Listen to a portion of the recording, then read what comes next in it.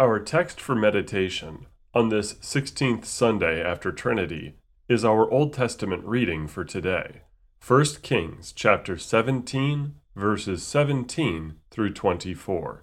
Hear the word of our Lord. After this, the son of the woman, the mistress of the house, became ill, and his illness was so severe that there was no breath left in him. And she said to Elijah, "What have you against me, O man of God? You have come to me to bring my sin to remembrance and to cause the death of my son." And he said to her, "Give me your son." And he took him from her arms and carried him up into the upper chamber where he lodged, and laid him on his own bed. And he cried to the Lord, "O Lord my God, have you brought calamity even upon the widow with whom I sojourn by killing her son?" Then he stretched himself upon the child 3 times and cried to the Lord, "O Lord my God, let this child's life come into him again." And the Lord listened to the voice of Elijah, and the life of the child came into him again, and he revived. And Elijah took the child and brought him down from the upper chamber into the house and delivered him to his mother. And Elijah said, "See, your son lives." And the woman said to Elijah, "Now I know that you are a man of God, and that the word of the Lord in your mouth is truth." This is the word of our Lord. Thanks be to God. Now grace, mercy, and peace to you from God our Father and our Lord Jesus Christ. Amen. Have you ever had a moment when you blurted something out only to wish you hadn't? We all have those moments. In fact, I imagine this is even more prevalent in our current culture where victims are aristocracy and everyone walks on eggshells. We are all quick to look around, quick to apologize or rationalize, all in the hopes that someone doesn't destroy our life, which is unfortunately extremely easy these days. No matter how in your face someone is, chances are he has had to backtrack after making an insensitive comment, whether it was justified or not. It sounds a little bit like this is what the widow does in our Old Testament reading today. Her son has just perished and she is distraught. In her grief, she cries out to Elijah, "What have you against me, O man of God? You have come to me to bring my sin to remembrance and to cause the death of my son." I can only imagine the room getting quiet. It's that oh snap moment when someone says something that sounds heinous, and we just have to shake our heads and wonder, did she just blaspheme God? Did she just spit out the words, "O man of God," in sarcasm, as though Elijah was the bad guy here? Did she just say that God punishes the child on behalf of the parent? Oh man. Let's all back away from this woman. She's about to get the full smiting experience, isn't she? The problem with that reaction, though, is that the widow is right in what she said was appropriate to say. I fail to see a single unscriptural thing she said. The widow speaks out of grief, but also heightened stress. Let us not forget that she did not just see her son die and then immediately start shouting at the prophet.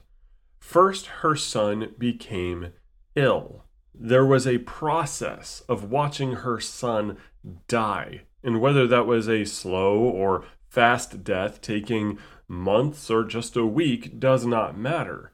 It was simply not all at once. This is a torment upon any mother who has to watch. She has been in distress for a prolonged amount of time, and her son's death is the final straw, so to speak.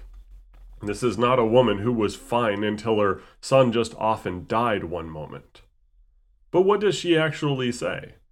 First, she asks, "What have you against me, O man of God?" Elijah was a prophet, well known to be sure, who brought wrath everywhere he went in the northern kingdom of Israel. Now surely she was a Gentile living in Zarephath, a town in Phoenicia, but Elijah had come there to hide after pronouncing a drought upon all Israel for their rebellion against the covenant God made with them. Zarephath was a full 100 miles from the brook Elijah started at, But this was a large drought, and the Gentiles were beginning to feel it too. They felt the same brunt of God's wrath upon the Israelites as collateral damage, and the high salinity of the Mediterranean Sea meant the ocean wasn't going to save them either. It does not stop with the drought, though. She moves on to a direct statement saying, "First, you have come to me to bring my sin to remembrance." Elijah's ministry as a prophet was very focused on the law. The law, beloved, always accuses. Always. What kind of conversations did they have before the widow's son became sick? While biding their time together, waiting for the drought to end, how many times did she hear this prophet preach? Even if he was totally silent for months on end. What was it like being in the presence of a holy man, one whom you know is closer to God than yourself? Just being near a pastor can make people uncomfortable, even to the point of feeling judged whether or not the pastor says a single word. Trust me, I know from experience. But beyond that, being around Elijah was reminding her of her sins.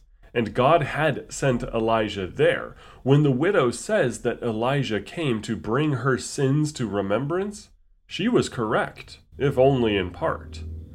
And then comes the uncomfortable part. She ends her outburst with an accusation that the prophet came there to convict her, quote, "and to cause the death of my son." We start shifting in our seats here, wondering if she is blaspheming our Lord by claiming he sent Elijah to her solely to kill her son. Did she blaspheme? She did not. We have all heard in Ezekiel 18 verse 20, which says, "The soul who sins shall die, the son shall not suffer for the iniquity of the father, nor the father suffer for the iniquity of the son. The righteousness of the righteous shall be upon himself, and the wickedness of the wicked shall be upon himself."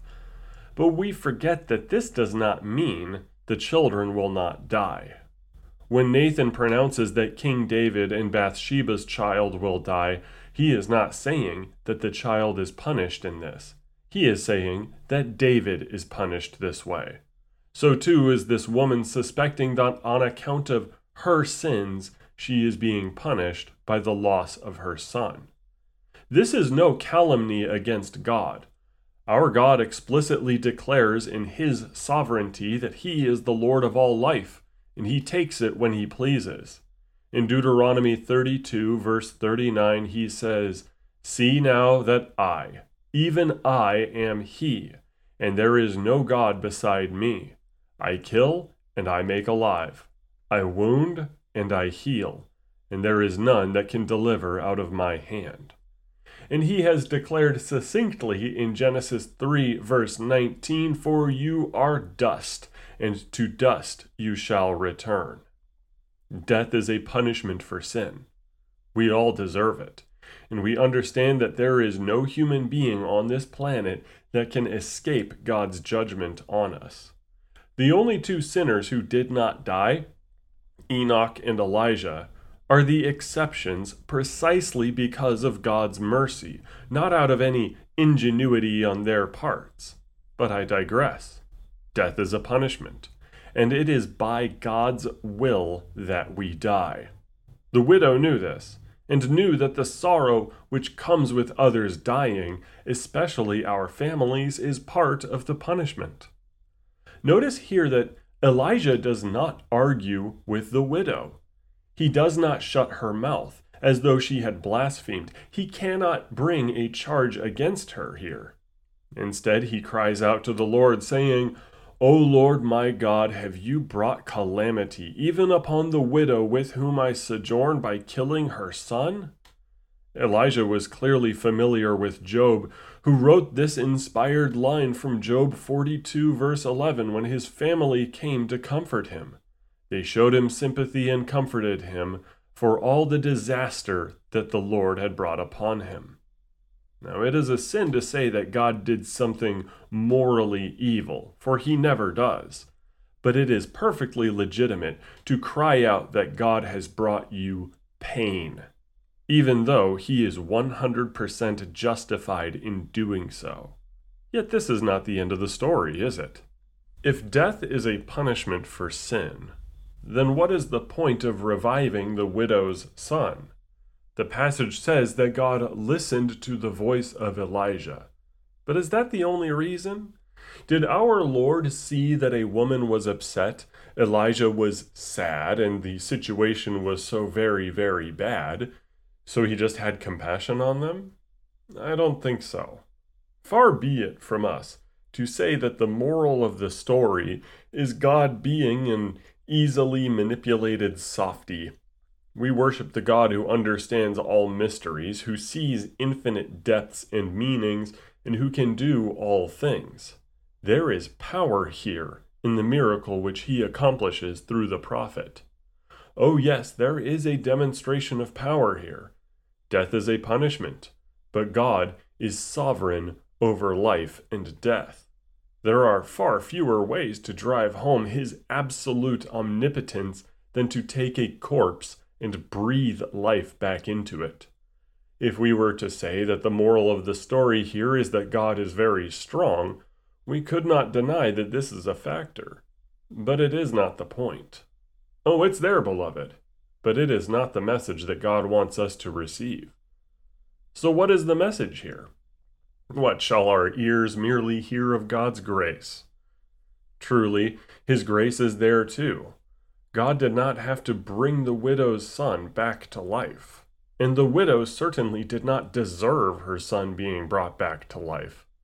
Indeed, grace is being given the good things that we do not deserve. A Gentile woman who has likely never encountered nor worshipped the true God will have many, many sins for which she is rightly bereft of all sorts of blessings. God is gracious unto her, giving her more time with her beloved Son. But while this, like God's power, is present in the story, God's magnificent, magnanimous grace is not the point. I imagine people listening are becoming impatient, so let us get straight to the point. This story is the gospel given unto the widow in a way she can understand, in a way that we must treasure. Death is a punishment for sin.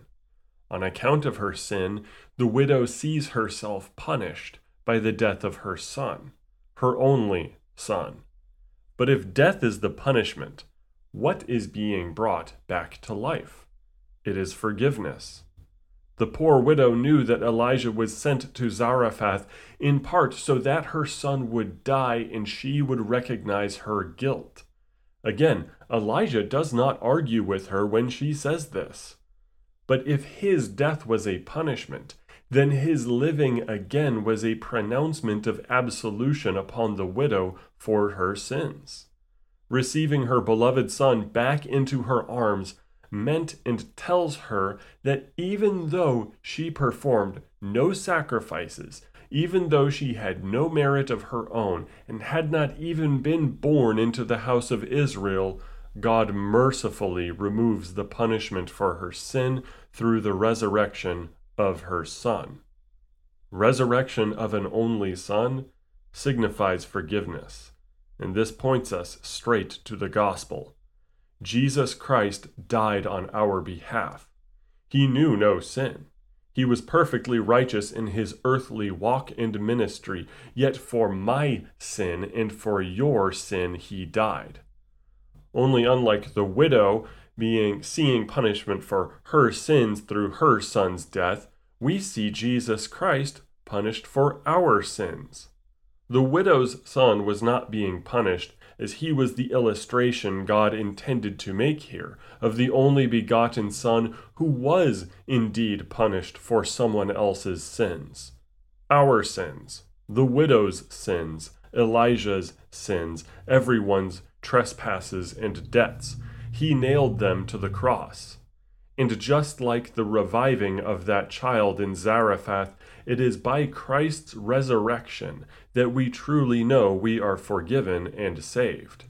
If Christ had not risen from the grave, we would still be lost in our sins. A debt might be paid, but there was no pronouncement of pardon, no absolution, no real guarantee that we were free.